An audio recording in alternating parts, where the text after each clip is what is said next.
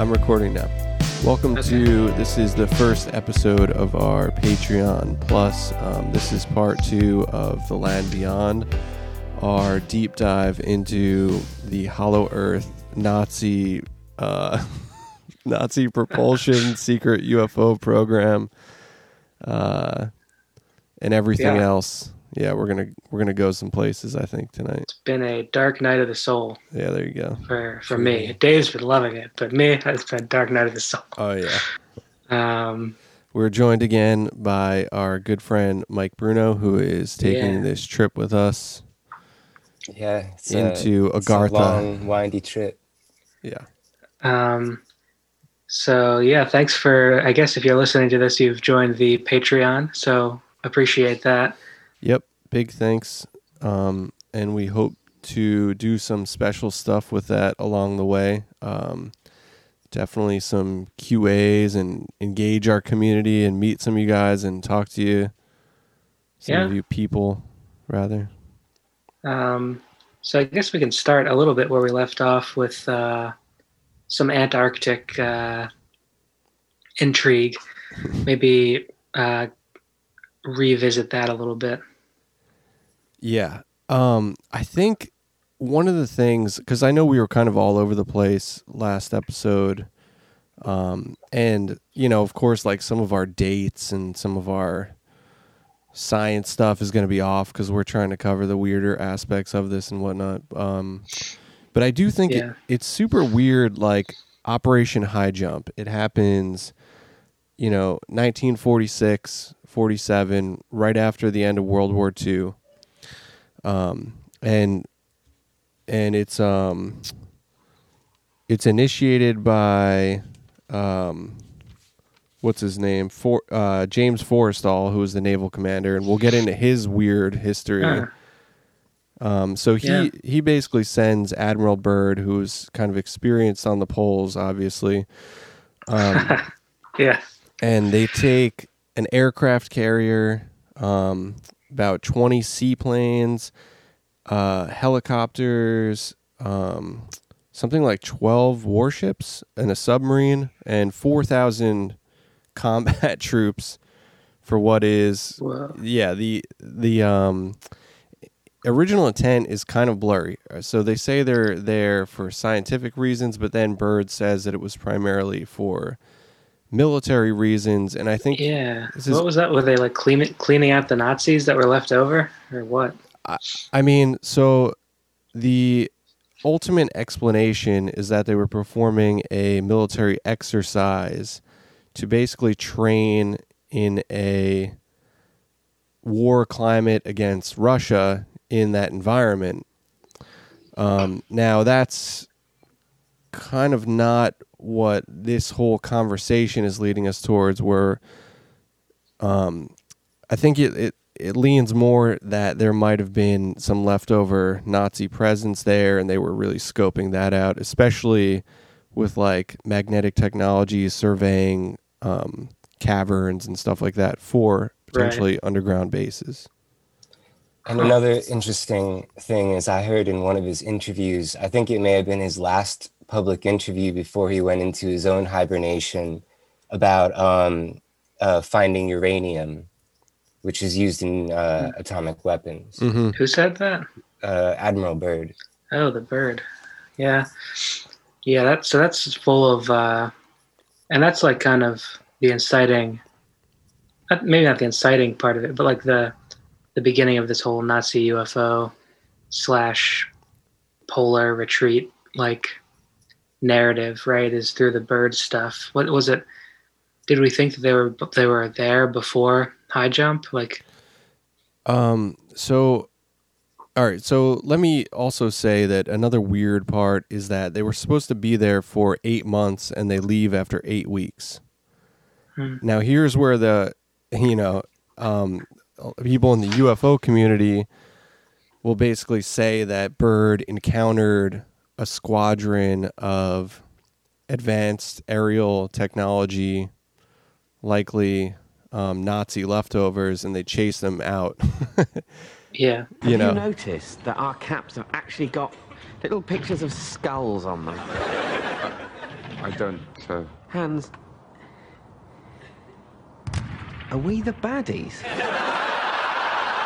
So, I mean, this is Yeah. not accounted for in any sort of historical record, but this is No. the other story, you know. Alternatively, if they weren't Nazi UFOs, they could have just been Hollow Earth UFOs from Right. leftover Atlantean civilization underground. Yeah. Yeah, Or maybe a collaboration. I mean, it depends if you believe that, the Nazis achieved that technology. and this is where Byrd famously says that we encountered fighters that, or not encountered, but we have to fear that the enemy will have fighters that can fly from pole to pole at incredible speeds.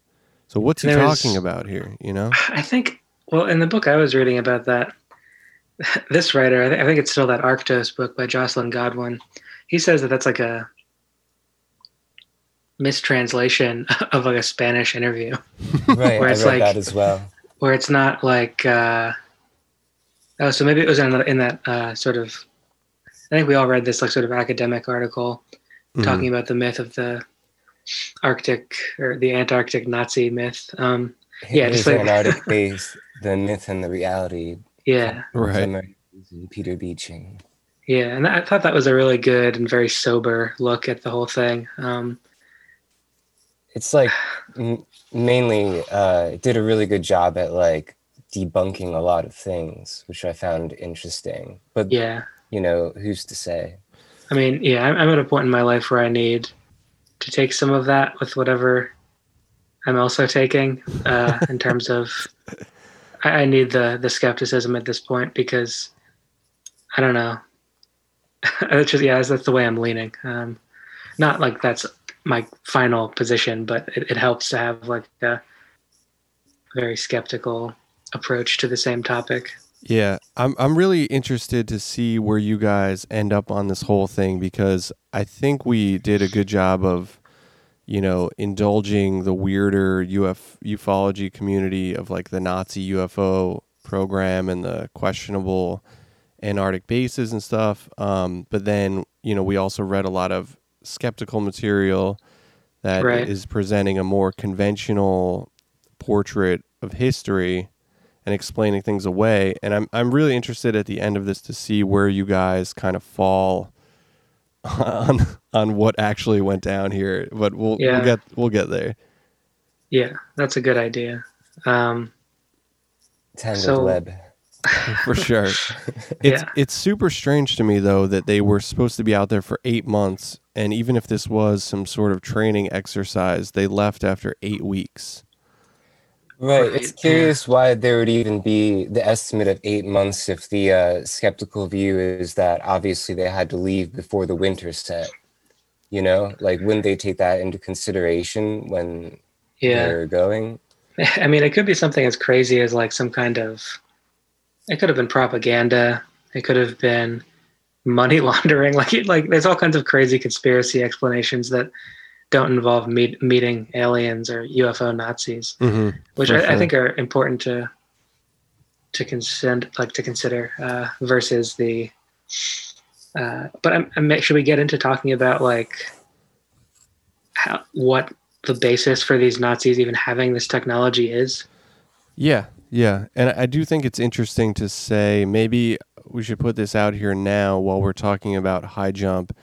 Is that James Forrestal goes on to was he on the Joint Chiefs of Staff of Eisenhower? I forget. He was something like that, or he was like some secretary. He had like some very high up position. Yeah, and he gets mentioned with the Majestic 12 documents, where he was apparently a part of that. Forrestal ends up in a naval psychiatric facility and jumps out the window and kills himself. And it's quite a fishy death too. With supposedly he like took the rope of his bathrobe and like tied it around his neck, and then tried to tie the other end to a radiator. But the evidence shows that there was a struggle, with Yeah. the window, Man. and the person who was supposed to like watch his room like didn't show up that night, and the door was also left unlocked, which it wasn't supposed to be. There's just a lot Yeah. They of like various details to that. they haven't updated their like MOs like since then, because it's like the exact same like Epstein thing. Like, Yeah. Right. like Totally. somebody he wasn't watching, and then like bed sheet, they just like, I guess it's effective because no one really knows about Forrestal except like Yeah, he's freaks like and losers. He's largely like disappeared except Right. for like the UFO community into Right. Majestic Yeah. 12. The But, whole Majestic 12 thing is crazy. Like someday we ought to like look into that, because that's like one of those things where it just showed up on some dude's doorstep, like weird photocopied, Hmm. or maybe they're like microfilm, like, and that all seems like a part of the whole Bill Moore and like Richard Doty like psyop UFO land. Yeah, that's certainly another slippery slope. Yeah. Yeah. I mean, either way, the Forrestal story, if it was a suicide and if that is the path that his life ended up taking, it just fits the mold for like the paranoid UFO logic so perfectly. You know, like Right. the ties to high jump and everything. It's just, man, it's That's crazy. kind of chilling. He definitely was murdered. I mean, I think it's like, yeah, there's some Yeah. people like that in history where it's like you really have to stretch your credulity to believe the like common sense explanation. I mean, he was pretty, as far as I understand from like people's accounts, is that towards his last days, he was very outspoken about being followed, and he was totally paranoid with probably good reason that he was going to be offed, and he was speaking on it, you know. And when you're in like a mental ward per se, like it's easy to say like he was just going crazy, but like look what happened. Right. Totally. Yep.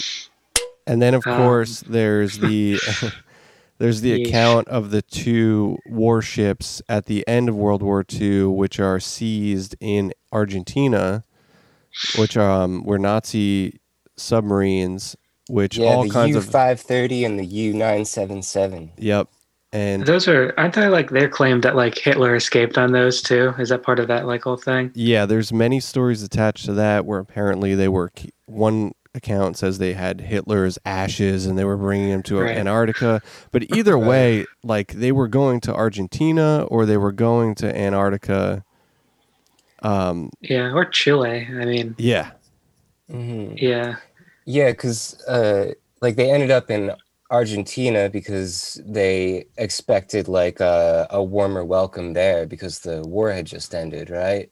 And we know that Argentina has that massive post-Nazi presence where Yeah. like a lot of expat Nazis went there and they basically set up Totally. like little autonomous governments and stuff.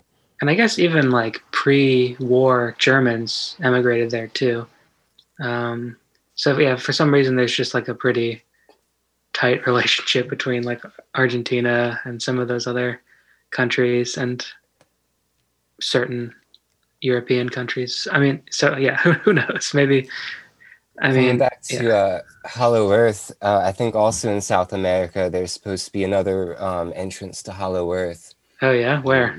I don't think it was in Argentina per se, but it was like somewhere like pretty far remote that I was reading about earlier. Are you talking about like in the name of that one in the Andes Mountains or something, or like Chile? It might have been that one, yeah. Yeah. Well, there's got to be more than one, I guess. Holes at the Poles, Shambhala, the Andes, Yeah. Mount Shasta. Yeah, Tibet.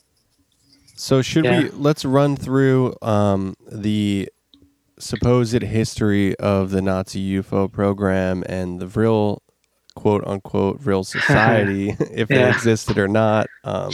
Yeah, The I'm going to vote curious- no. Yeah. I hate the Vril Society. We can probably agree that the Thule Society was a real thing, That Yeah, was totally real. for sure. but the Vril Society is a lot more questionable. For sure. That It I think seems is like fake. a Nazi fantasy. I think as far as my research this past week has shown, it was invented by some guy, Willie Lee, Ley, or the people who interviewed him, which were Bergier and Powell's, for their book The Morning of the Magician, which is also, it's like a kind of the source of a lot of really lingering occult like obsessions, like ancient astronaut stuff was kind of popularized in that book too. Right. So that's like the first mention in any book that I have found. And the Maria Orsic, who was the supposed channeler for them, the first mention of her, I think, is in a neo-Nazi novel in the 90s. Okay. Yeah. So Maria Orsic. Yeah, let's talk about her. Beautiful woman. There's a if you are to Google Maria Orsic, there's like one photograph. It's not even a photograph. It's a portrait that exists. Yeah. And, you know, it's weird. Like, this person is said to have existed of Croatian descent. And the Virillion was a group of female channelers who grew their hair down to their ankles, basically, and thought that their hair was antennas for helping them channel. Yeah, that's one of my favorite things. Yeah. But I think that might come from, I forget where, some other culture has like a hair spiritual thing. There's a lot to that. Little anecdote, when Lou Reed was involved in Theosophical Society, he had a guru who told him that his hair was attracting negative energies, and that's when he transitioned to short hair for the rest of his time. Wow. Yeah. Yeah, there's stuff like that. I think that's why, like, at one point John Lennon, like, to get Yoko out of the grasp of like her ex-husband was like, yeah, you have to cut off all your hair first, because he was into some like guru type stuff too. That's great. I mean, that sounds terrible, but yeah, but that's crazy. So I don't know, the Maria Orsic story is, and like I found like a Facebook page for her. It's crazy. I don't know. Right. So the apparent history of it is that in 1919, at some lodge in like Bavaria or something, Maria Orsic, people from the Tula Society, and people from the apparent Black Sun group as well, which was like became an esoteric division of the SS apparently, but was... Oh yeah, that's another questionable one. Yeah, this is all alternative history, but to establish it... Yeah. So Maria Orsic she channels extraterrestrials from the Aldebaran star system, which is in the constellation Taurus, and the first message that she receives is in an apparent German Templar script that wouldn't have been known to her, and then the second one is in ancient Sumerian, and this is where they get information about harnessing this supposed free energy source, the Vril. Right, which comes from the novel by Bulwer Lytton. I think we mentioned last episode, The Coming Race. And Vril for him is just like another word for like something like electricity, like galvanism. Yeah. It's like vital magnetism, I think. It's another like, it's like this like life energy that's kind of like properties, like orgone or something like that, which came something like that. Yeah. Right, these Germans are obsessed with this stuff. Well, Whatever. And then Tesla also, it gets wrapped up in this mythology where Tesla was harnessing free energy from the atmosphere and stuff like that. So it creates this whole alternative history in this ufology field, which is interesting because you can watch a show on History Channel and it's going to tell you this stuff as if it's true. You know? That's what makes me think the whole thing is kind of like, I don't know, not like a psyop, because I don't know what but it's like, it's just so fishy that like they push this stuff so hard. It's a slippery slope because like everything that's part of this mythology is connected to something that's like factual.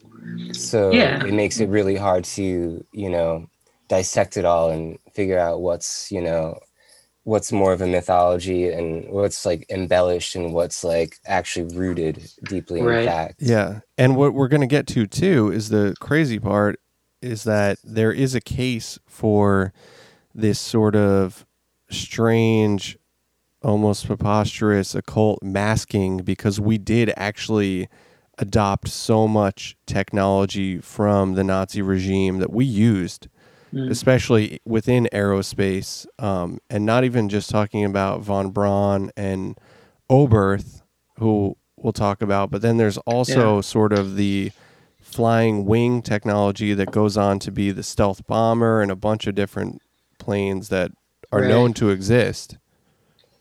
This is where it gets really interesting and really scary. Yeah. I mean, at this point, I'm perfectly comfortable knowing that there were Nazis in our sciences. I mean, they kind of act like that, so it's kind of not surprising to me. Like the sort of maybe that's mean, just like the scientific community kind of acts a little bit like Nazis. So like, I'm not super surprised that like we brought so many scientists over, but. And it wasn't just the US though. It was like the Soviets had them. It was That's like true. They like dispersed through like all of the major powers. Yeah, so they never went away. They just were assimilated into everything that was going on all over the place. It kind of seems like the US got a lot of the best of it though, and destroyed what was left so that the Soviets couldn't get copies of documents, or even like there's one plane that let's see, and this one I think is really interesting, and it comes from the Hans Kammler, who he was in charge of like concentration camps and slave labor and also the secret weapons program. Yep. And so the Allies seized sorry, I'm just gonna go through all these scribbles here. They seized the Mittelwerk, massive underground facility where the V1 and V2 was developed, and that's where they find the Horton HO-229, which was a flying wing prototype. And we take this and then we destroy the other one so the Soviets can't get it. This thing looks exactly like a precursor to the stealth bomber and a bunch of other planes that we utilize now.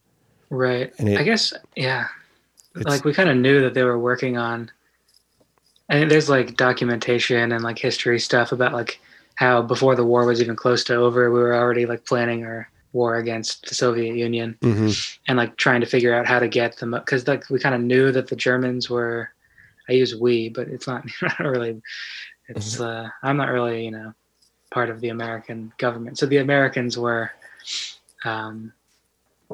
they were trying to like using spies and all, figuring out what the Germans were up to, and it was all this weird stuff. Yeah, I think. And there's also like a Nazi spy ring that was like assimilated into like what was the OSS, I think, that turned into the CIA. Right. It wasn't just like the scientists; it was like intelligence collection agents as well. Yeah. Yeah, and I think it's crazy too. Like, I think part of the reason why there's so much fantastic mythology surrounding the Nazis is because so much of this information was destroyed and lost. People went missing. People were displaced.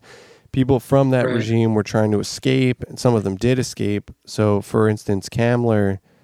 He like disappeared, huh? He disappeared. Yeah, I don't think there's any documentation of where he went.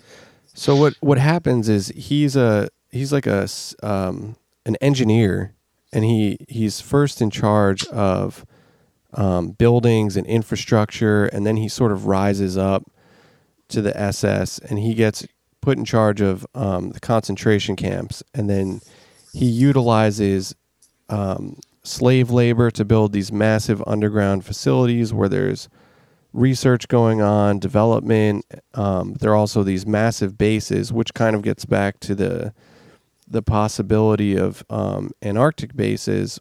Was there the ability to mobilize that? And if you look at what he did with slave labor, building these giant underground bases in, say, like underneath The Hague and stuff, there is kind of a case that was potentially possible to do in a very short amount of time.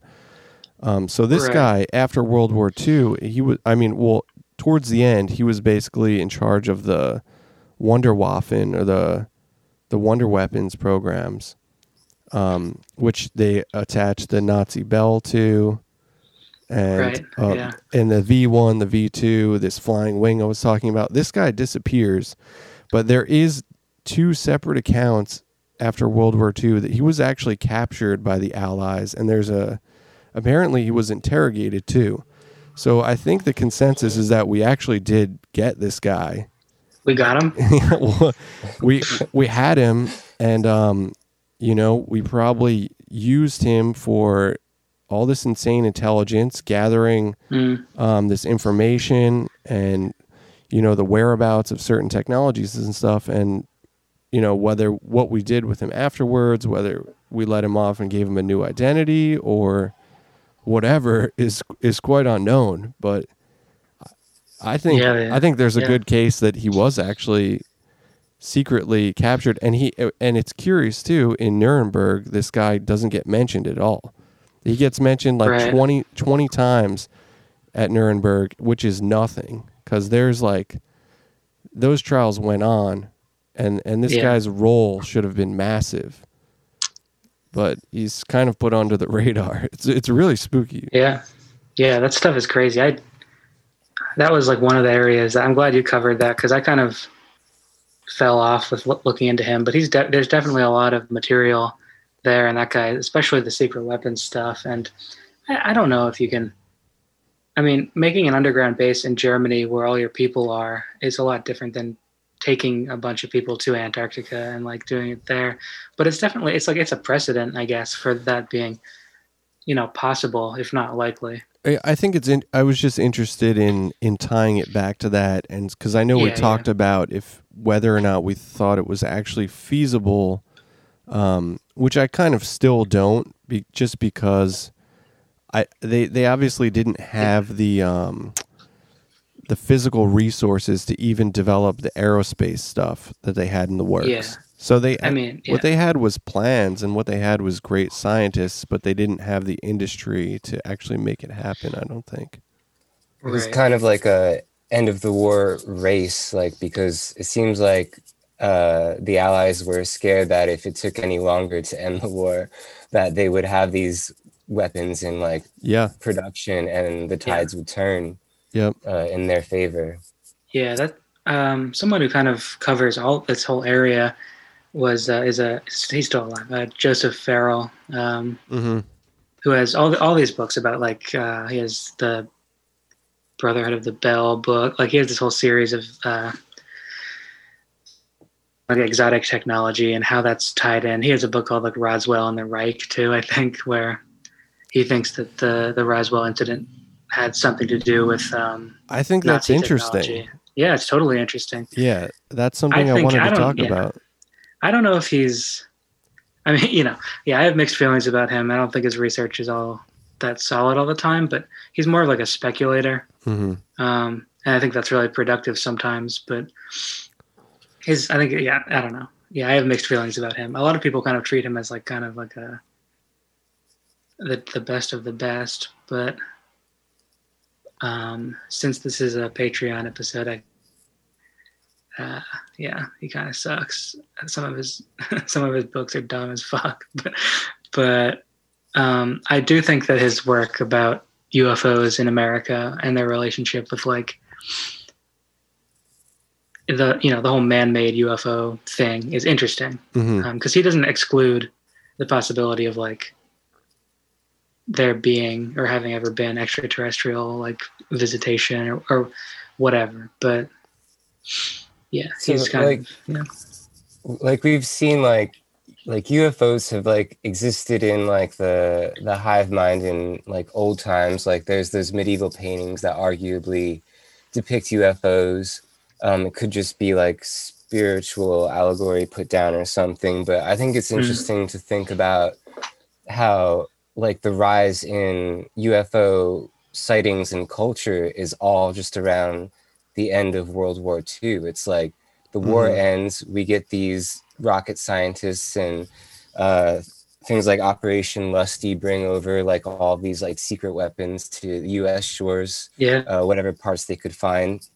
And then out of nowhere, it's like there's a boom of sightings and all of this like weird stuff happening, and it becomes huge in pop culture, and there's like B horror movies and all of this stuff. It all happened like in succession like that. And yeah, it feels like 47 is the year of, I mean, I think that was that when the Kenneth Arnold sightings were?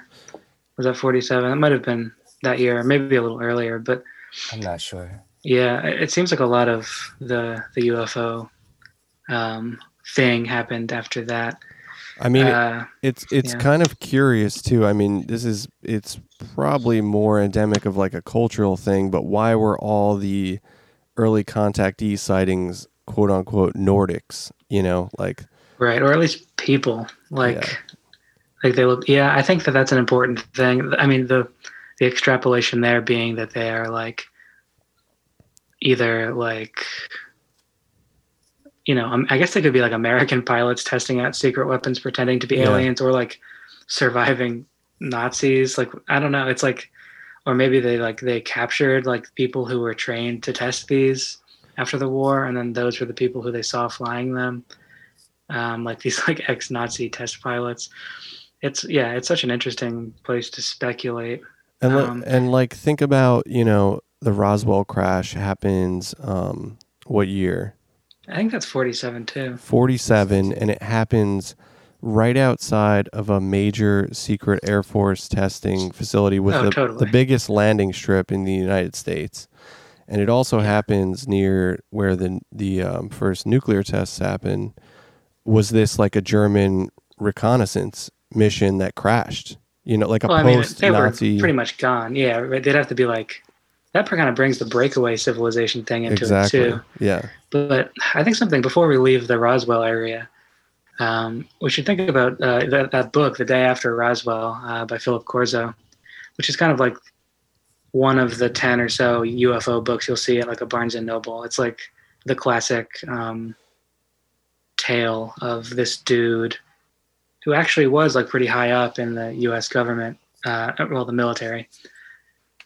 And but that's where the myth that like we back engineered technology from crashed alien like saucers at Wright-Patterson Air Force Base, like that's where that mythology is kind of like, or maybe that might have actually come before the book came out, but that was like the one that sort of solidified as like something that like a person actually in the military has said, the Corso book. And he was like on TV shows and is still pretty well respected I think he's died now, but like well respected, at least in the UFO field. But it seems like a pretty obvious cover for like paperclip stuff. Yeah. Just like, oh, we found this from an alien that crashed, as opposed to like, oh, we brought over like, and people know that they brought them over. And like the stuff that he claims comes from the UFO is like fiber optics, like some like, Hey, wait a minute! What the hell? No. I can hear something. I can't. There's motorcycles going by outside. Sorry. Anyway, so he claims that we back engineered fiber optics, the microchip stuff, like all this stuff from this crashed saucer. As like, so it's it seems like a cover maybe, or yeah. I think it's just really curious that it seems like the Nazis were developing a lot of vertical lift technology, because vertical lift would have been very beneficial, where you don't need a super large landing area. You can sort of take off and land in even sort of wooded areas and whatnot. So I think that it's conventional wisdom that they were trying to develop different means of propulsion with vertical lift. Do y'all think that's what the Bell was? I guess so. I mean, then, like, that even goes as far as being like they thought it was like a teleportation machine. Like, there's all this different like, but yeah, I guess the most reasonable explanation is that it was like just a different form of air travel. So, did you guys encounter Victor Schauberger? I think so, but please. Yeah. Victor Schauberger was a scientist who, after World War II, was deported to the U.S., and his work remains classified to this day. But he apparently developed, he was working with vortex engines and propulsion using, he actually apparently made a propulsion device just using water. But the idea is that liquid mercury was then used in something like the Bell as creating a torsion field. And this is that torsion propulsion, which gets into the free energy stuff. Yeah. That makes a lot more sense. Yeah, I've been looking into that anti-gravity stuff a little bit myself. Like, not so much. I mean, I read about like the Bell stuff, and now that sounds more familiar. But like that guy Thomas Bearden, did you encounter him at all in this? He's like he's either American or Canadian or British or something. But all of his books are like about how this anti-gravity scalar technology, they call it, is like very possible and has been done and is being implemented by like who knows who, but that, it's suppressed. Yeah. That all this stuff is suppressed. Which I think, the question would be why? Like, why, if the Nazis were like working on this with the Bell, which is like sort of documented, like it's kind of a gray area, like what exactly was going on with that project, I think. But I think the argument for suppression is like simply that if this was like public domain knowledge, not only would people want to revolt, but people would figure it out too. And thus there would be like less way for the people in control to control the people. Yeah. Yeah. Well, I mean, there's also, I don't think you can underestimate the power of the oil cartels, Yeah. Like cartels. Well, I know at this point, it's, I think we underestimate in history, and still to this day, how much power is in the oil companies, Yeah. And like, I think there's so much red tape when you're trying to develop this stuff that it only happens with certain, DoD contract companies like Lockheed and Northrop and totally. stuff. Yeah, that's why I think that the closeness of like propulsion companies to intelligence and to U.S. military is kind of like, obviously they're working on stuff that we don't know about, and they wouldn't want anybody. I guess probably people who end up like, it feels like there might be a situation in which people keep discovering anti-gravity and like all this stuff, and then they keep getting absorbed into like the military and stuff, and like the patents. Because there's like, I got this anti-gravity handbook, which is like, it's not totally tongue-in-cheek, but it's a little bit tongue-in-cheek, but it's a little bit serious. It's like just articles by all these kind of like, relatively serious conspiracy writers, talking about all the different stories of people working on this. And then there's an appendix where it has all these like patent applications for like anti-gravity stuff. And it's very fascinating, because if they work, you'd think that they would be, so they might just be, all be like crackpot, like, I don't know, alternative physics stuff. But I think this is like really interesting that like, there's so much stuff that we could know about that we don't. There's so much that is public domain. For instance, like there have been patents, endless list of patents for weather control since the 1920s. A lot of people think that's still crazy, far away technology, but that's been happening for 100 years now. We're in 2020. Yeah. And like there's a lot of people who nerd out on Tesla, the things that he was working on. I think a lot of his technologies are probably implemented in like this type of like strange stuff we're talking about. Like Right. It doesn't have to be aliens. Like people have been doing like crazy things, especially within the military industrial complex. Yeah. As long as it's existed. Totally. Yeah, I I think mean, yeah. you'd have to assume at this point that it's kind of an open secret where if you want to work in propulsion, you work for the DoD or you work for Lockheed or you work at Northrop or something like that. Like I think it's at this point it's probably like you can't. Everyone knows you can't do that stuff on your own. Like you have, like if you want to pursue that, you have to go this avenue, or you're not going to do it. Yeah. And then you Yeah. have sort of the big questions of what is actually going on, what is going on at Groom Lake and stuff, you know. Totally. Right. I think we kind of get sucked into the moon landing conspiracy with this because like, if we really have these technologies, these anti-gravity technologies, why are we still using like combustible fuel on what appears to be like a really important like national achievement, which is, because if the Nazis had it in 40 whatever, you'd think that by the 60s we would have developed it a bit further using the same scientists. So I think it has a bearing on that whole discussion of like what is like the public facing like NASA stuff. Like why does it still seem like they're kind of working with like? Well, I think because you can and because you can have that public facing portion of NASA where you can use jet fuel propulsion. Yeah. And what does that do for the oil industries that we're talking about? It just bolsters them even more. That's true. So you think it's like a co-beneficial like cover up? Yeah, I mean, I think it works that way. And then you also have this like very clandestine technology, which is still can be utilized for the most like high level. So what like reconnaissance or whatever else, you know? We're getting into like sort of Gaia TV. I don't think so. Breakaway stuff. But like, if they have this technology and it's that much better, like they must have gone to Mars like many times by now. Like that's a route of speculation. I'm not saying I believe this, but if they have this technology and they're so far advanced, you'd think that maybe that's not in their interest though. That's true. You maybe think they just, like, have this total technology. Earth domination. Yeah, or maybe it's just like about military dominance. Yeah. In your research, did y'all come across the Torbit document? No, let's talk about that. Okay. Yeah, what do we have there? That was an interesting one.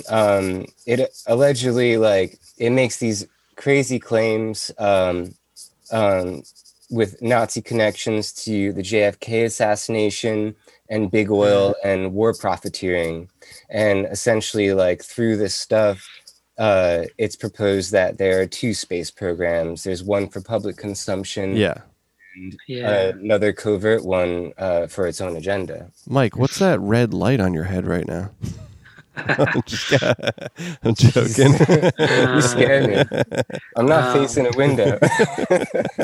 The whole the ex-Nazi secret state assassinating JFK is a whole other rabbit hole too. Yeah, which we don't necessarily need to do anything but stick our nose into.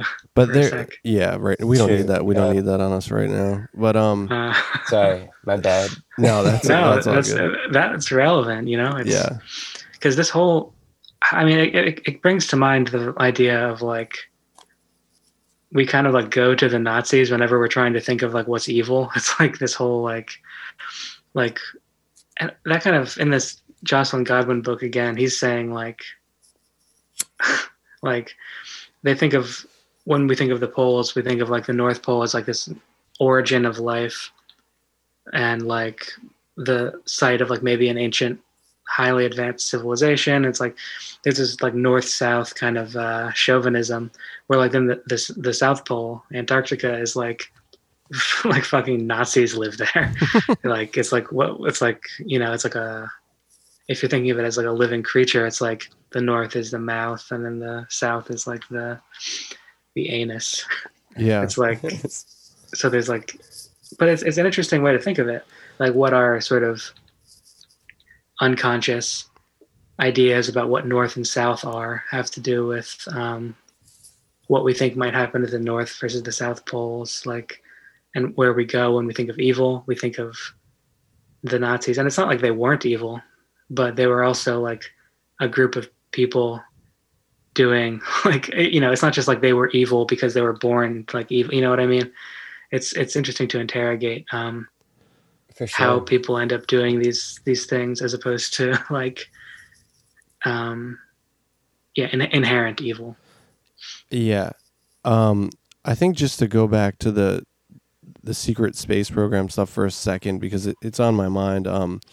I did weirdly find like a practical thread in all of this, where even when you go towards the Tic Tac video and like the Pentagon releases and stuff like that, like there is something in our aerospace field right now, and Marco Rubio talking about it. Yeah, you know, well, or they want you to think there is. whatever. Yeah. And then it's kind of like within the UFO field, a big thing now is the black triangles, which is apparently the TR-3B Astra, which Is that the triangle? yeah.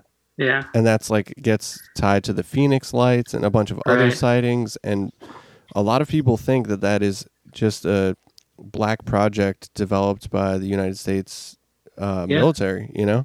I think that's a pretty popular position. I at least for the triangle sightings, that seems more likely than, because there's like some weird looking UFOs. It seems more like that's like something else. I don't really understand what that is, but sometimes you see them and it's like, oh, that looks like some like sadistic nerds in like a secret government program made that, Yeah. as opposed to like, you know, a ball of light, which is a little bit harder to understand.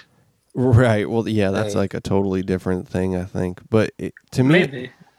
March gas. yeah, I don't know. I think sentient lights and then like black project crafts, it's pretty easily discernible in my head. Yeah, I mean, But then again, like the lights could also be craft or some, you know, it's like we don't know how far in either direction any of this goes because people just don't have access to the information. hmm So like, yeah. It's interesting to Uh-huh. me though. Like you're gonna tell me that we split the atom and like harness the power of the sun over Hiroshima, but we are still relying on combustible forms of propulsion. Like it's really hard for me to believe that, you know. Yeah, Right. it's it's hard to believe. We've discovered the Higgs boson particle, you know. But, Yeah, I mean- but we're still like burning fuel for our highest levels of propulsion. I can't believe that, you know. Right. I even think like, like SpaceX, which is like, you know, a Tesla offshoot, they're still using it. And like their whole thing is like electric, like, you know, trendy electric bullshit. I don't know. It's like, it's hard to say why would we still be using these things, especially in the private sector? Like, so does like Elon Musk like have like, it's just like, you have to like start to wonder who knows about this, Well, that like in only a concrete way. the private sector kind of just got opened up to space stuff Yeah. within the last like 8 years, arguably.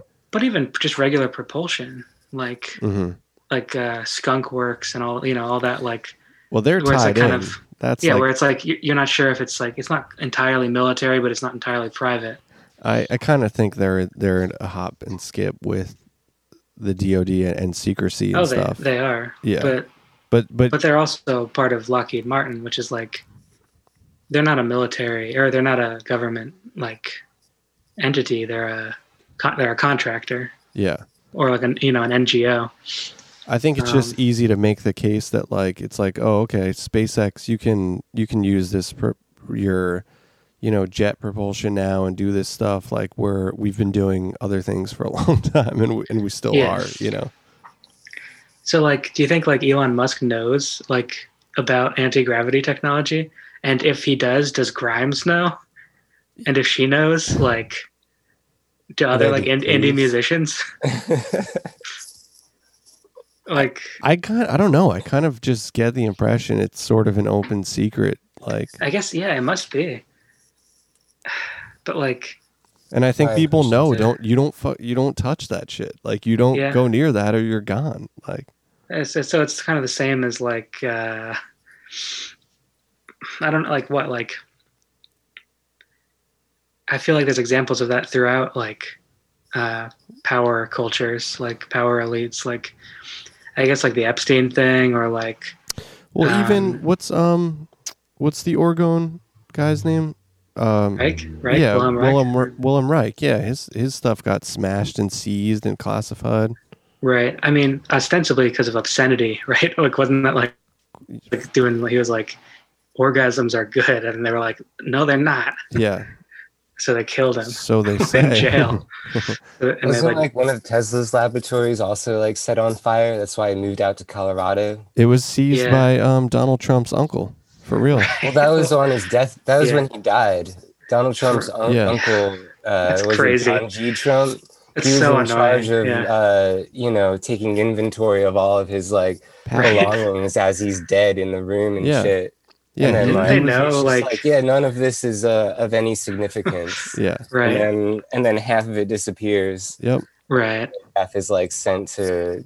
Yeah. Like these people aren't stupid. Yeah. It's not like they're like they're not like oh, we just can't figure it out, so this is all baloney. They're like obviously working on this. Like there's no way they're not. Like at least in terms of like having a military advantage. I guess like one of the explanations is like there's no money in like free energy or whatever. Yeah, you But can't. I find that That's hard to the believe. simplest explanation. Right. You can't It put is. a meter on it. Yeah. Right, but I bet you could, like, Yeah. if you wanted to. Like, I bet, like, I think capitalism is like insane enough to make a profit on anything. Like, Yeah, if but they, you spend all this time amassing all of this oil and no, that's true. stuff, Like, like, the oil thing is still legit. you want to get as much as you can out of it before you drop I the guess next that's- yeah. upload, you know? That's like the whole peak oil thing. Update rather. Yeah.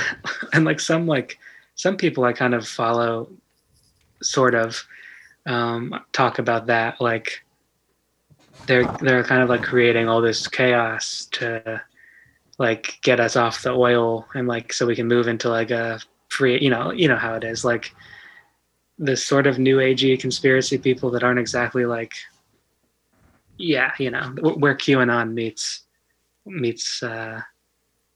yoga. I don't know. Yeah, they're getting us ready to get off of oil and get on to scalar technologies. Yeah. I really enjoyed this one though because I think for so many of our previous episodes, especially with UFO stuff, the hoaxing element takes over. Yeah. And you sort of become this like skeptic who is sympathetic to the hoax and Right. the egregore or social identity of a hoax. But in this, there is like a real conspiracy, I think, that you can map out that Yeah, happened. yeah. And then you sort of have to start to decipher what actually is capable within this conspiracy, like technology wise, it's really interesting. Right. I like this one. Agree. I'm gonna have to undercut that a little bit with I think the hoax levels are still pretty high here, Oh yeah, definitely. especially with the connection between Nazis and the occult. I think a lot of that is sourced from like novels that happened after the war. I think that there is a definite connection between Nazis and the occult, especially with some of those societies we mentioned, not the Vril Society, but like the Ariosophists, is like that. I don't know if they had a name. The List Society, I guess they were called. Yeah. The Tula, Thule, whatever. I like don't understand German pronunciation. It seems like an art form more than a language. Like, I think so. There's a connection, but I think like the Black Sun thing, for instance, that did not appear before it was mentioned by Landig, I think. No, well the Black Sun emblem is on the But that's not that. They didn't. That was just called the. It wasn't like called the Black Sun. It was like that was like the connection between the Black Sun emblem on the floor of wherever that was, and then like the black sun itself. The symbol, rather. Yeah. Yeah. The symbol and like the idea of the black sun as like a Nazi thing Mhm. that was created later. The symbol itself is just like somebody's design choice that like ended up becoming a part of history. Right. It wasn't, yeah. So yeah, like that's part of like the whole like myth of that was that guy Landig. I've been reading through this Nicholas Goodrich Clark, whatever. Yeah. He's supposed to be like a sort of authority on the Nazi incredible. occult stuff. Yeah, I have Yeah. that book here too. This is from his newer one. I'm just going to read a short quote. It's from his newer one called Black Sun, and it's about esoteric neo-Nazism. I'm not going to read a whole quote, but it was later that they're called the Woolsbergs, like Wewels Berg, Sun Wheel, Woolsberg. That was W's are pronounced as V's. right, Vool. But I'm not going to say that. That's insane. That's like not how a human talks. This human at least. But yeah, that was a decorative disc derived from the Merovingians. Hmm. So that's an interesting connection too. I know But for sure. And it's also like Landig, has its connections to like Babylonian sun wheels and stuff. totally. But I mean, like we didn't even really indulge the more fantastic aspects of the Nazi UFO mythology, which would say that so there's the Vril connection, and then they actually encounter draconian reptilians in the Hollow Earth, and they Right. Well, make why this bother? sort of pact with that. But I mean, that's the funny part, though, is like that's the sort of dressing that gets put on top of it. But there actually is this whole secret aerospace jet propulsion thing, and then we get Oberth, and we get Werner von Braun, whose brother actually was developed the V1, I think, and stuff. Yeah. I mean, is it just a case of like muddying the waters by like, I mean, or is it just this is what people do? They create myths, and I mean, it's all very fun. I love this kind of stuff, but it seems like pretty much every one of the really extreme weird things has been traced back, as far as I know, to like a novel written by an ex-Nazi or a novel written by someone who like has other weird connections. It just seems like I think the waters get muddied like twofold, probably fueled by disinformation, but then there's also the confluence of like the Shaver mysteries and stuff like that of Hollow Earth dwellers being these leftover extraterrestrial people who took to the Earth and whatever, blah blah blah. But it's crazy. Like, so this guy, Dr. Herman Oberth, who comes over from Project Paperclip.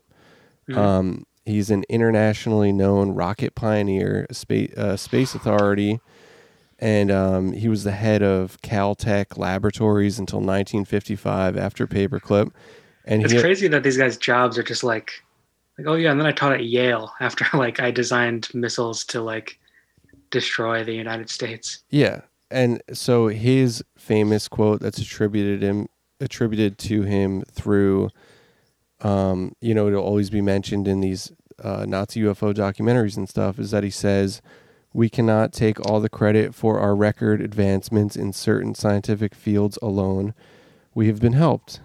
We've been helped by the people of other worlds." Right. What is he talking about? Like, what the hell is that? I wonder. Well, I think these people were really steeped in this old lore, like it's ancient lore. It goes back to the whole Hollow Earth thing. Like, I can speak most from experience through theosophy. They believe in these like cavern dwelling, like the Great White Brotherhood of like these people that are like ageless, Did this guy though? He was like a right. He wasn't like a Nazi brilliant believer. Scientist. Yeah. Right. Yeah. I don't know. I mean, I feel like these people are steeped in that whole mythology, and they, I also can't rule out like actual extraterrestrials in this. Right. Like, Like, who's to say? Right, I'm right. not an authority on this. I'm not to say that there aren't extraterrestrials communicating with humans on this earth. Sure. Yeah. Yeah. We don't want this to become like a skeptic podcast. Like, I No. think that there are, I don't think we are. I I'm mean, like pretty sure there are UFOs of some kind that are either like, that are somehow like weird, that like they're not people. I don't know. So but I don't want to like come across, at least like I don't believe that we're alone or whatever. But and then apparently Werner von Braun also has a quote attributed to him where he says something like, "There's an enemy of unknown origin that we're Right. facing." yeah, these people are always saying these things, and What the hell? Like an unknown origin? and when did he say that? Like just at dinner? Like these quotes are so crazy. I love think them. this happens in like the 50s, but Yeah, no, I know. I just mean like oh yeah. like Yeah, the sourcing on these, because Right. you hear these in this kind of literature, like,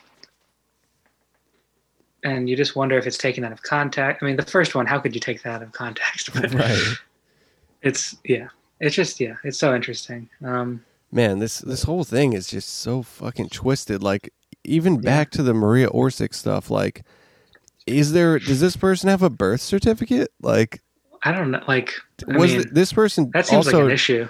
disappeared after World War II? Right. But all the pictures of her are fake. So like, and like, why do people keep pushing like these like doctored or like stills from like period piece movies as like Maria Orsic? It's like kind of, Yeah. it just, I mean, I'm like I would say I'm 99% on that being a hoax, include like, and the whole Vril Society. I think it's just like a misunderstanding of other actual like occult societies in pre-war Germany. Well, I think one of the scientists who came over from Paperclip, I don't remember which one, also said in an interview, he was like talking about all the different occult societies, and he was like, "There's even one that is based on this book," and he was talking about the Vril book, you know. I saw that too. So I don't know if that was confusion or if he was talking about the Tula Society. I have no idea. It could just be completely covered up because it was that crazy. But then like, why do we have all this like supposed like inside information about them using their hair to like channel and stuff? Right. It doesn't really add up to me. I'm very comfortable saying that that's fake. Well, okay. Well, here's the other aspect. In America, Jack Parsons, who is of JPL Laboratories, which goes on to contribute heavily to NASA, was, a protege of Aleister Crowley's and performs the Babylon working in the desert of Nevada. Where that stuff's real, I think. Like, yeah, and it was all about channeling. And I don't think it's like the connection isn't there. We like have people who say that they like, we have like people who were privy to that. You know what I mean? Yeah. This history is it's just so strange that like I guess it's not that strange. It shouldn't be maybe, but the fact that like propulsion technology development is so heavily intertwined with the occult and esoteric information is strange to me. It's and then, crazy. Yeah. Then there's the whole connection to the Vimanas. You know, I mean, I'm still, as I mentioned last time, still reading Gravity's Rainbow, and that's like, it's a book about the relationship between propulsion and like the super, like weirdness, not really necessarily the supernatural, but so I don't know. This is like it seems like there's a lot of material in there, and like, the whole NASA's full of like occult references for no real reason. Yeah. Like at least no discern. Like, yeah, I don't know. Maybe they're just like playing with mythic names for fun. But and I think perhaps like a lot of this like it gets its like wings from mythology, and although the mythology like continues, it's like these people initially were interested in like this ancient mythology, like you mentioned the Vimanas, having like ancient stories of flying craft at your disposal, it's like, well, there must be a way to do this. So it brings these people to like embark on the mission to do it, and they figure it out because humans are smart and they can figure stuff out. Right. And the same thing with like, you know, the Atlantean myths, like these, you know, people who like the flood happened, they go underground and stuff, and like these people are in search of them, so they're going into the caves. They're like, this like sort of thing fuels the expedition towards knowledge and towards like bringing it back. It's a self-fulfilling prophecy. It's based on the mythology that already existed. Right, you know? Right. Yeah. The link between myth and science is, I think that's a pretty tight link. At least it used to be. I guess it still is, right? I don't know. I think it still is. Yeah. A lot of people like look towards, a lot of scientists, in my opinion, look towards spirituality, and they want to like use science to prove their own predispositions based on their beliefs. Yeah. I mean, anyway, I mean, I also think it's super interesting, this connection, which I think is something that's permeating a lot now with the Hellier whole world that developed. Sort of like the geomagnetic anomalies tied into cave systems, meteor crashes, and that having to do with exterior above ground phenomena is just something that's just, there's this crazy relationship happening. Yeah, that stuff's so fascinating.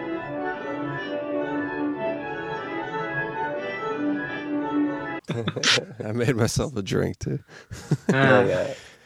Man, gotta give a shout out to the mysterious UFO TV guy. Oh my god! Because I watched.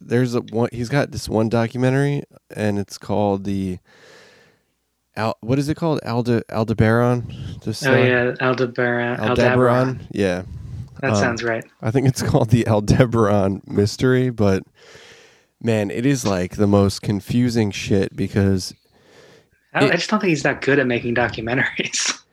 The sound quality is pretty poor too. Yeah, for sure. But like, if he is believing what he's saying, he's making a documentary about like potentially the scariest shit ever.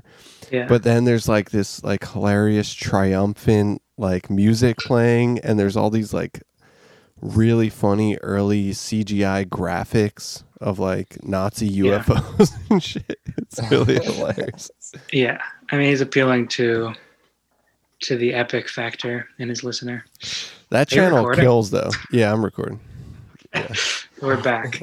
Yeah. Did we leave? I definitely recommend like anybody check out UFO TV on YouTube, because there's like he just like takes documentaries that were like on public access TV or whatever. Oh yeah, like, that Hollow Earth one. Yeah, slaps the logo on it. Yeah, he puts the logo on. Yeah, it's hilarious.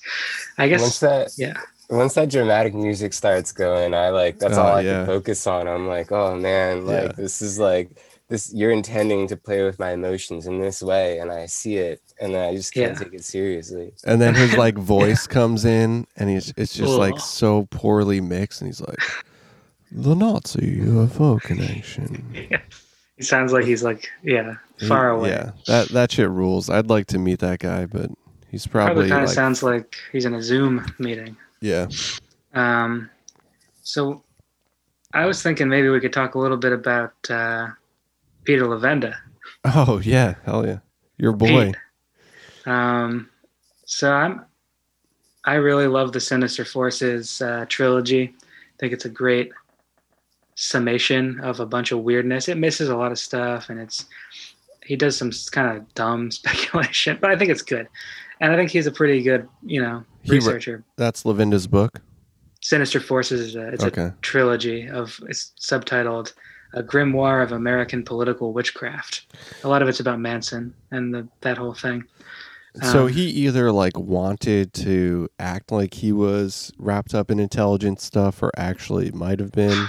I think I don't know, because he has like all this stuff about working and like going to China, like for like with some company that's kind of suspect, and then like his trips to South America to research Unholy Alliance, which is the book that I read a lot of for this episode. It's a book about Nazis and the occult, and it's actually like not that great. It has a really amazing intro by Norman Mailer, who later in his life became very obsessed with Nazi occultism, as you can see in his book, The Castle in the Forest, which is kind of like about like Hitler and like a demon. But so this like very respected man of letters wrote the intro to this occult Nazi book. And anyway, Levenda was also, it's like, I would say it's like 95% certain that he's Simon, who wrote the Necronomicon, which like you'll also see everywhere. Like it's like a very popular occult book, it's like a riff on like the Lovecraftian mythos, which Levenda is also obsessed with. So there's a lot of reason to, but I think somebody found like the contract for Simon, Yeah, and it was Peter Levenda. yeah. But, I checked out that article too. That was pretty good. yeah, We should post the link to that because I think that's a funny history of like New York Yeah. at that time too. totally. So yeah, Levenda's tied in with all that, and yeah, so he's one of those guys where we're with like Joseph Farrell, who I kind of think is a comparable writer in some ways. I like kind of have decided I don't really like him that much, even though I like some of his books. With Levenda, like I keep flipping back and forth because like I'm also pretty sure as Simon, he like definitely ripped off Tracy Twyman and like stole a bunch of her notes for a book about Catholic magic and like stuff like that. And there's like pretty well documented stuff about that. But that's also like gossip. Who's to say? But I'm pretty sure he like steals people's research as Simon, which is kind of hilarious. But then Sinister Forces, right by my side, called what's it? Papal Magic by Simon. Yeah, that's the that's literally the one that's the one you're talking about. Yeah. It's like it takes like whole paragraphs from Tracy Twyman's notes that she sent to Harper, the publisher, and it's Levenda still like denies being Simon, so like we're not actually talking shit about him, if he wants to stick to that. But I don't know. Yeah, Levenda's interesting. He's kind of made like Nazi occultism, at least for like a good 10 years, like his main project. So he's worth talking about with this episode for sure. And Unholy Alliance is worth checking out. But what are like some of his main contentions? Basically that, I mean, he doesn't mention the Vril Society, which is interesting. But he kind of ends up saying that like he claims that like Hitler himself was a lot more into the occult than I think it's kind of a stretch. I think Hitler like had some friends who were really into it, and Hitler was like into vegetarianism and like light occultism. And power. But I don't think, yeah.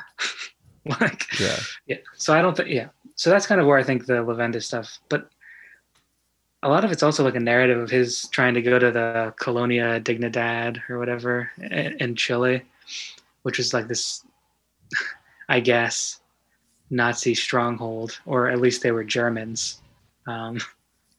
He just kind of like, it seems like he spends a lot of his time trying to prove that Hitler survived World War II and escaped, which I guess might be true, but seems like there's not really much evidence for it.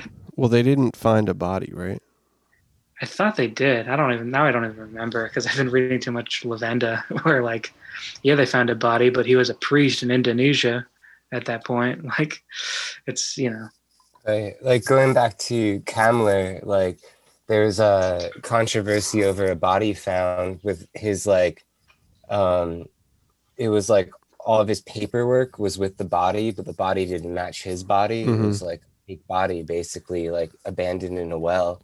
Yeah. That had like his like the paperwork you would expect to find with like the person, but almost too conveniently, Yeah. No, it's hard to say with these Nazis, I believe that with him, I think he was seized and basically put into a sort of like prisoner program where maybe he was given a new identity or maybe he was just held as a informant forever. Who knows? You know what his new identity was though? Here we go. Walt Disney. I think it's possible.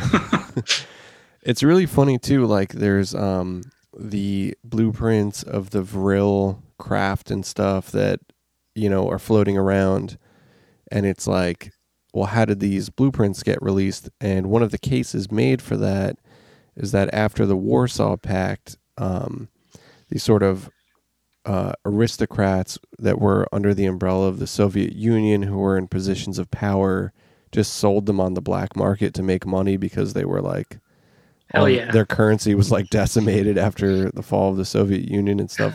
Which is kind of, Yeah. I mean, that's an interesting explanation.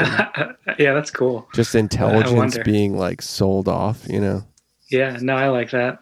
I also think that like I haven't looked at much. I've seen like, the flash of a blueprint on the screen during like a documentary, but I'm not like a physicist, so I don't know if like it could just be bullshit. Like it could just be like I could have drawn it, and it's like they're probably. I mean, I'm sure people have done some diligence on them, Yeah, and like checked it out. So I bet it's interesting. Oh, speaking of, I guess a good connection here is if we're going slightly back to Lavenda, is I feel like the To the Stars Academy thing, which so he co-wrote several of the books with Tom DeLonge, or is it DeLonge? Whatever, with Blink-182, Singer, which like, I'm like, To the Stars Academy has to be intelligence or like something, right? Like, yeah, it's so goofy. It has to be. right. I get that impression as well. Yeah. If they're not, Lavenda has to be too, I guess, right? Yeah, I mean, if they're not intelligence, I think their informants are. Well, like who's the newest guy who's like been all over? That I don't know, he's kind of a stocky. Yeah, I know. guy. I can't think of his name. We saw him at the convention. Really? Yeah. We sat in on the secret panel. Hell yeah. Yeah. Me and Mike, I think we talked about this on a name? previous episode. We were at a UFO convention in Cherry Hill. Yeah, that's where they'd have it, I guess. His name starts with a D. Last name starts with a D. I think it's like. I don't remember his name. Anyway, I guess we're going to talk about this a little bit hopefully with the guest next time, right? Yeah. That's kind of anyway. Don't want to let too much slip for our next interview, but yeah, Lavenda's connection to the stars kind of cements some of the weirdness about his like, why was he traveling so much when he was like 28, like hunting Nazis, and like because he was like a gumshoe journalist, like he just like I don't know, that's like the narrative of Unholy Alliance, and like the work he did in China. I don't know. I might be like accusing someone, which I'm sure I've done before, of like being an intelligence agent, or at least it's like an asset. I don't know. And he might just be like a weird guy who like goes on adventures. It kind of seems like people that were, oh man, I accidentally put on some reverb. What? That's awesome. I flicked up the reverb knob on my own voice. Thank you for joining our Patreon. Oh boy. Yeah. Oh brother. Yeah, that was totally by accident. But should we talk a little bit about the Shaver mystery, and if we think that kind of should we ties into all this? I love the Shaver mystery. Yeah. I love Richard Shaver. Richard Shaver. Every few years I just get really into the Shaver mystery. It's just like, especially during the winter, it's just very cozy and insane. It's cozy. This guy like apparently he was working in like a manufacturing plant, and he started hearing torturing like through his what's that, like his soldering gun. Yeah. He started like getting telepathic messages of of people in the caverns torturing people. Yeah. Quits his job, ends up like on the street as a vagabond. I really think that we should do an episode just on Shaver, because I think there's enough there, especially thinking of him as like a potential ground zero for the contemporary UFO thing. Mm-hmm. I think he's like as good a candidate as anybody else. But yeah, he like ties into the whole Hollow Earth thing, like all that. Hollow Earth. How does he tie into that? I mean, the Darrows and the Taros live in the caverns beneath the earth, and they're like remnants of a long vanished civilization. And like the Darrows have devolved into these like horrible torture monsters, and the other ones are like these like beautiful. He's like, it's very pulpy. It's like a lot of beautiful This women. is the artist, right? Yeah, he also later in his life he did these rock pictures, which I think they're incredible. It's like he'll take a piece of like agate, I guess, and he'll kind of like, his contention is that they're like actually encoded 3D stories, where like he'll sort of trace the like contours of the insides of these agate slices and project them and like sort of paint scenes. I get like, it's incredible. At least like, even if he's just like and I think this term is kind of like dumb. He's like as an outsider artist, he's kind of like an interesting dude, even if he wasn't already like a really controversial, like ufological character. Yeah, his story kind of reminds me of like an analog to Henry Darger's stuff. Darger. Yes. Darger, yeah. Totally. He's a little bit less. Richard Shaver creeps me out about 90% less than True. Darger. Yeah. There's no, at least there aren't many like naked children in the Shaver mythos. Right. But there's a lot of naked women and like naked like things that have 30 heads. But he says that like that's because they're showing movement. He has like this whole like theory behind like how this vanished civilization encoded rocks all over the world with their stories. The stone tape theory. Really beautiful. Yeah, it's like a riff on the stone tape theory, like the stone videotape theory.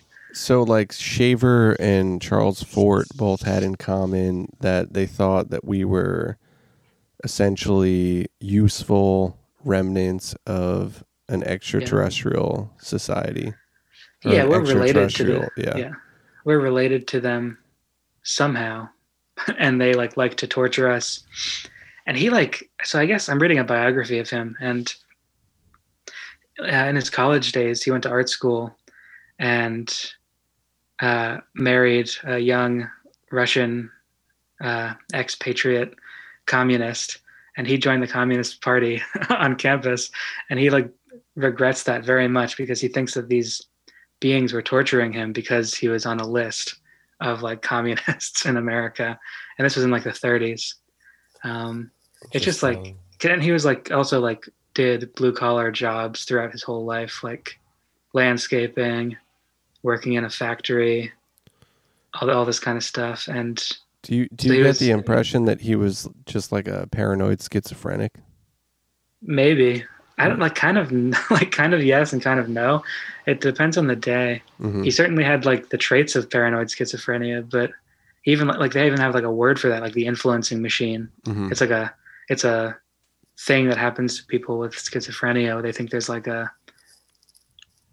some far off machine or person like making them feel certain ways or act certain ways.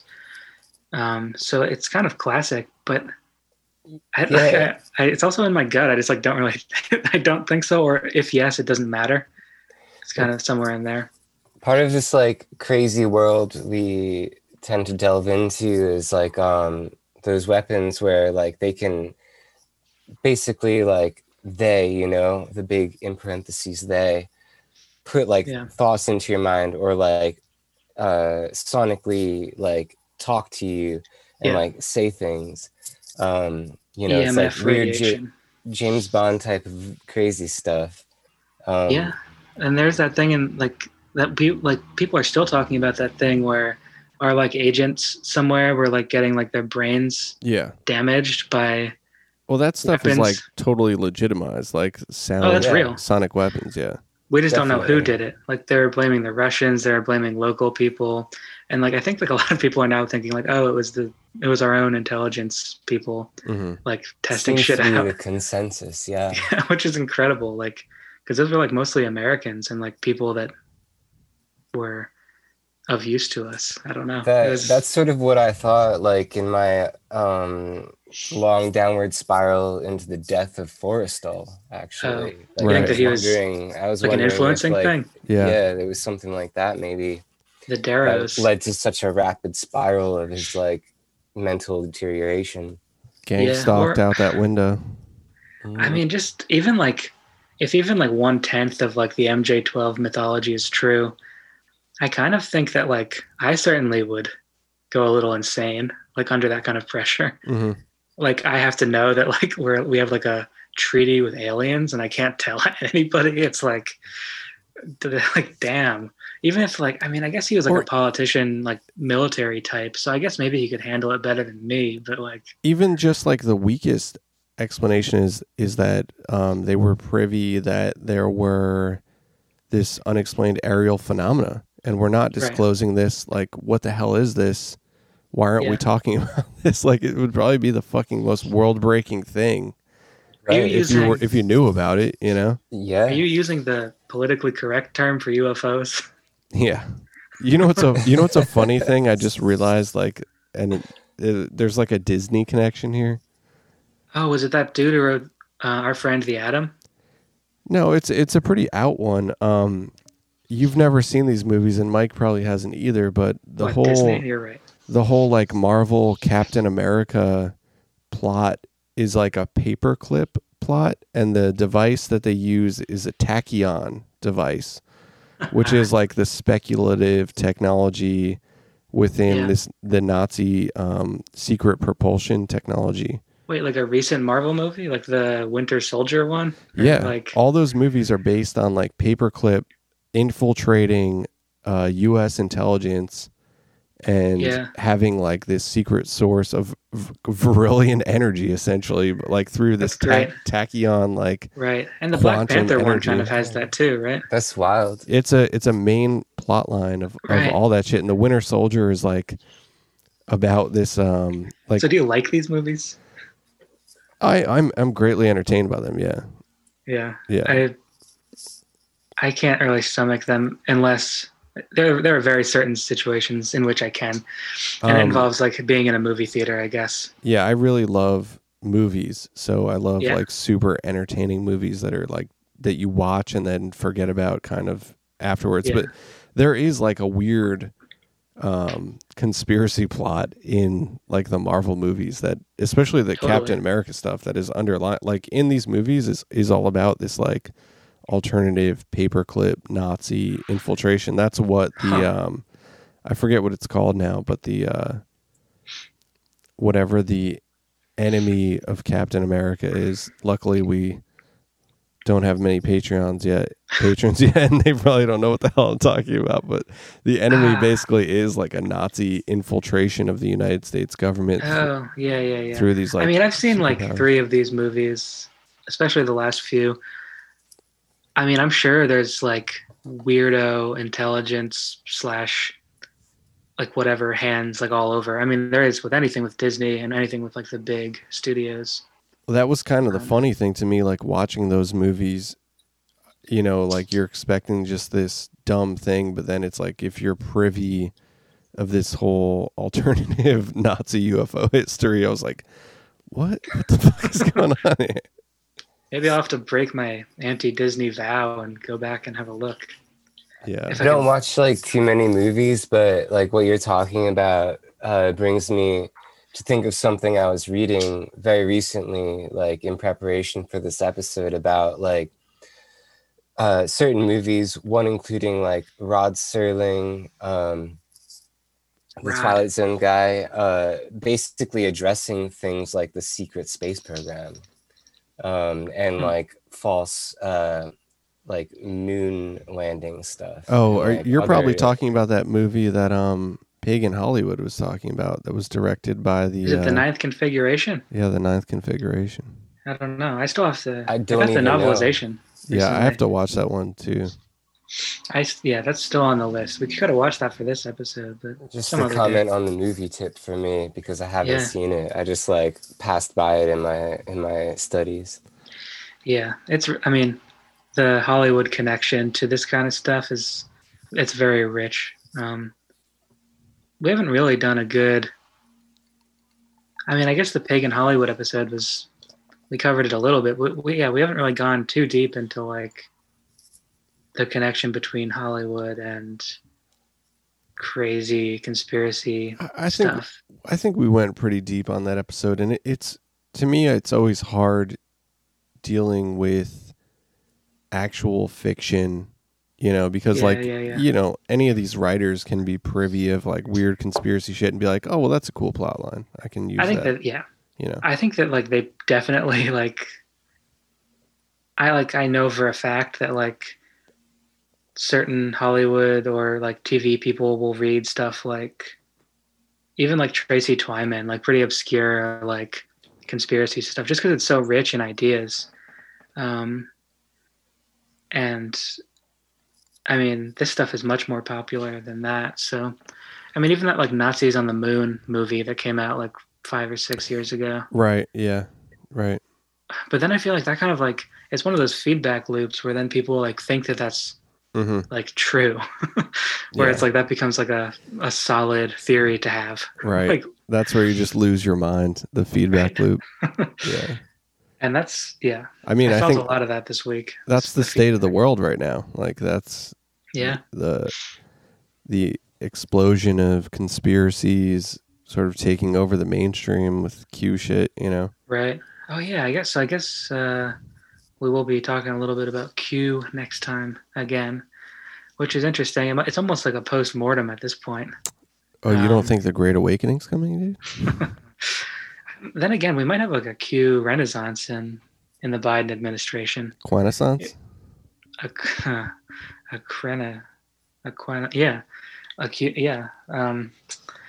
But maybe not. So let's do this. We're at an hour and a half. I think this should satisfy our first Patreon episode because this was pretty. I think we really got down to this whole thing, and we really did do a ton of research independently on this. Like, I mean, there's so much stuff. I think we each didn't even mention probably half of what we had. So really, like the stuff that we exposed ourselves to over the past 2 weeks is kind of like insane. Yeah. But I'm curious to know, like, let me ask you guys, what is your approximation of the real story here? Let's just not. Let's say the whole Nazi UFO conspiracy. Yeah. Thinking about high jump, Hollow Earth, and maybe the speculative secret space program stuff. So what do you guys? What's your feeling now after exposing yourself to both sides of it? My take is that is the Earth hollow? No, but I think that there are enormous caverns, and that there may be a civilization inside of them. I don't know. Who am I? Maybe. That's going to be I'm not sure, but I love the mythology very much, especially Shaver. As for like the Nazis, like I think that the Bell was probably a real program, and I think they were definitely working on like alternatives to, conventional propulsion. And I think we seized a lot of that and have been working on it here. So are there Nazi UFOs flying around today? No, I don't think so. At this point, I would call them American UFOs. Do I think there are any man-made UFOs, and does that account for anything? Yes, I think that accounts for like some of it, right? Like I'm sure some of them are like even the Phoenix Lights thing, or like I'm sure there are a large number of UFO sightings that are strange military hardware being tested out. Not all of them though, but some. Were the Nazis interested in the occult? Some of them were. Was it like going to sway the war in one way or the other? Probably not.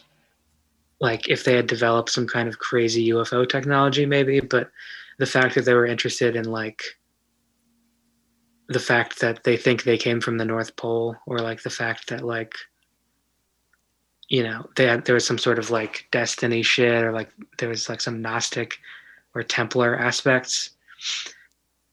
I don't think that would have done much. I think some of them were interested, but final answer is an entertaining aspect of the UFO subculture, and I think it accounts for some of it.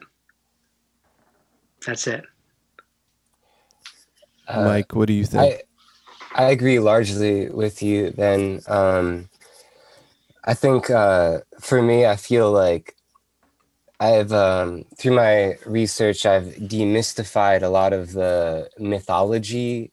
I've been able to write out a lot of aspects to this. However, I am left with a much more dire feeling about the state of our military industrial complex, which I've always been wary of. And now I'm just more wary of it based on the things that I've learned that seem to be actually factual. On like the just the just the spreading out of all these like weirdo Nazi scientists doing crazy stuff. When it comes to the more fantastical UFO and Hollow Earth stuff, I tend to maintain a belief that there's the possibility of inner Earth civilizations left over. I'm not going to be closed-minded to that. I don't think that they're Nazi civilizations. I think they might just be ancient. Yeah. That's good.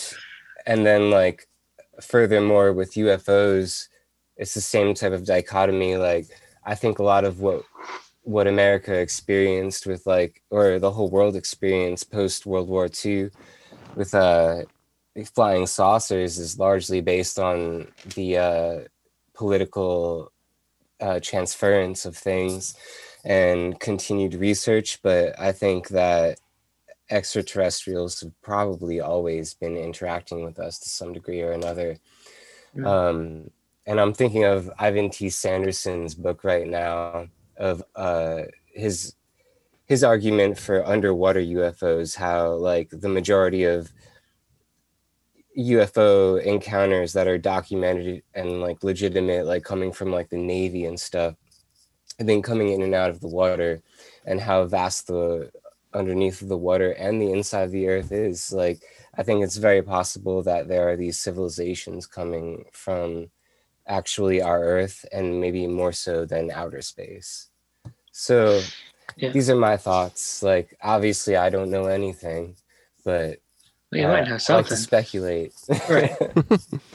I guess, I do want to say, I think we can all say this, we don't like Nazis, all right? Yeah. No, I'm just kidding. I want to make a huge apology to Farrell and Lavenda for talking shit. They probably know a lot more than me, and they're much more well respected in general. So yeah. Who am I to say?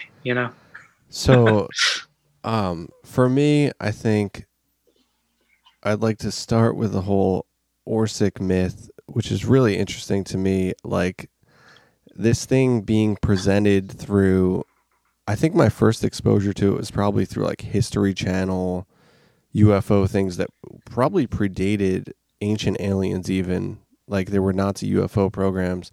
And the Orsic Vril myth gets presented as this real thing, and it's like there's no fucking actual history to it, which is like no documented history to it, which is crazy to me. I think that was a big revelation where you at least accept that there was like this secret society and there was this person, whether it was just snake oil or not, like you accept that it's real, and then you start to uncover that maybe this whole thing is just like made up. Yeah. I think that's insane.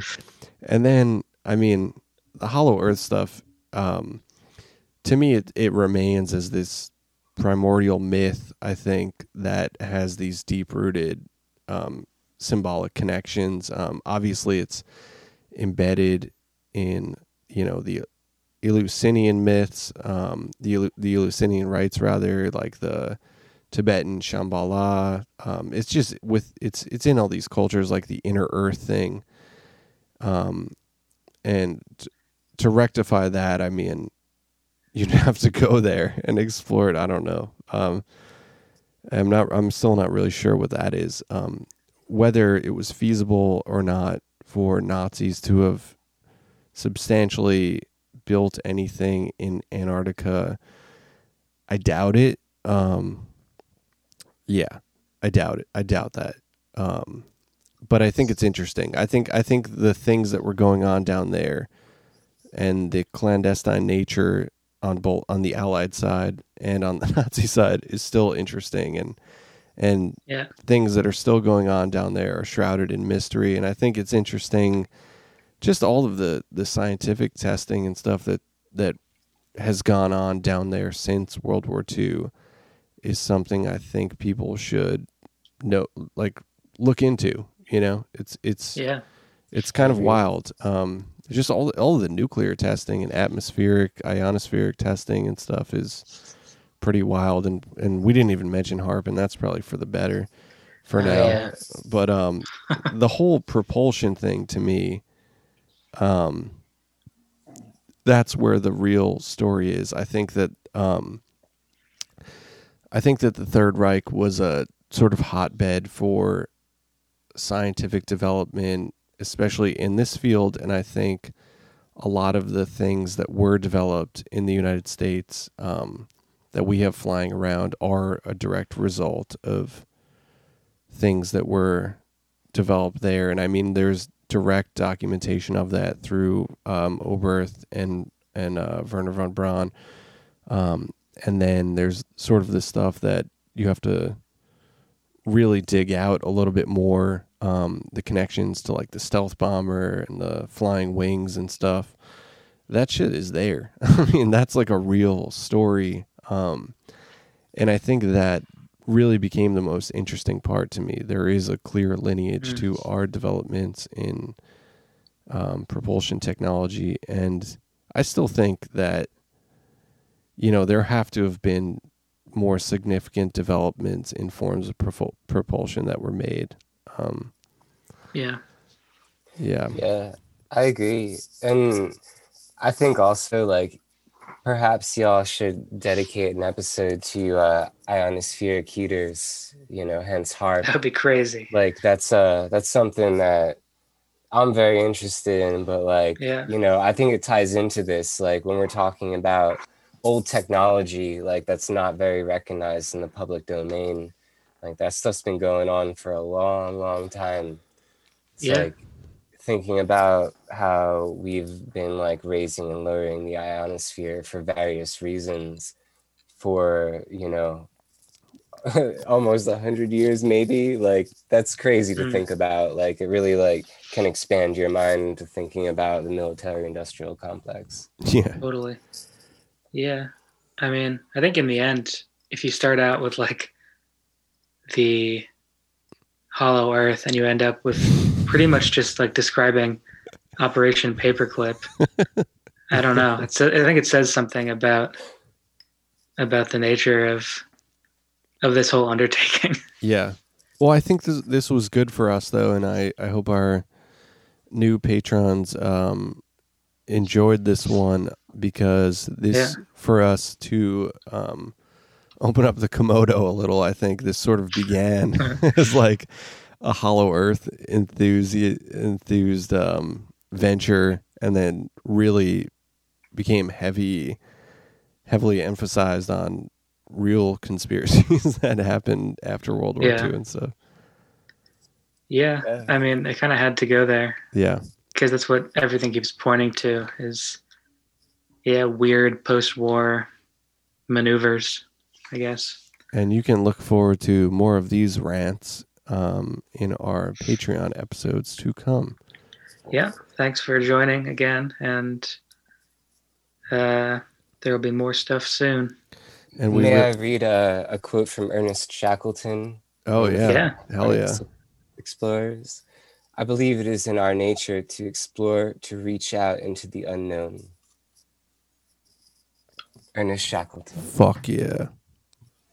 I think that's true. Yeah. Yep. All right, everybody. We really hope you enjoy your Thanksgiving alone Yeah. in the Don't enjoy it too much, though. beginnings of the New World Order. Oh, man. But yeah, so we really do thank you again, and we look forward to connecting with you all on a more personal level very soon. All right. Thanks. Thank you. That's it for us. We'll see you next time. Okay, bye.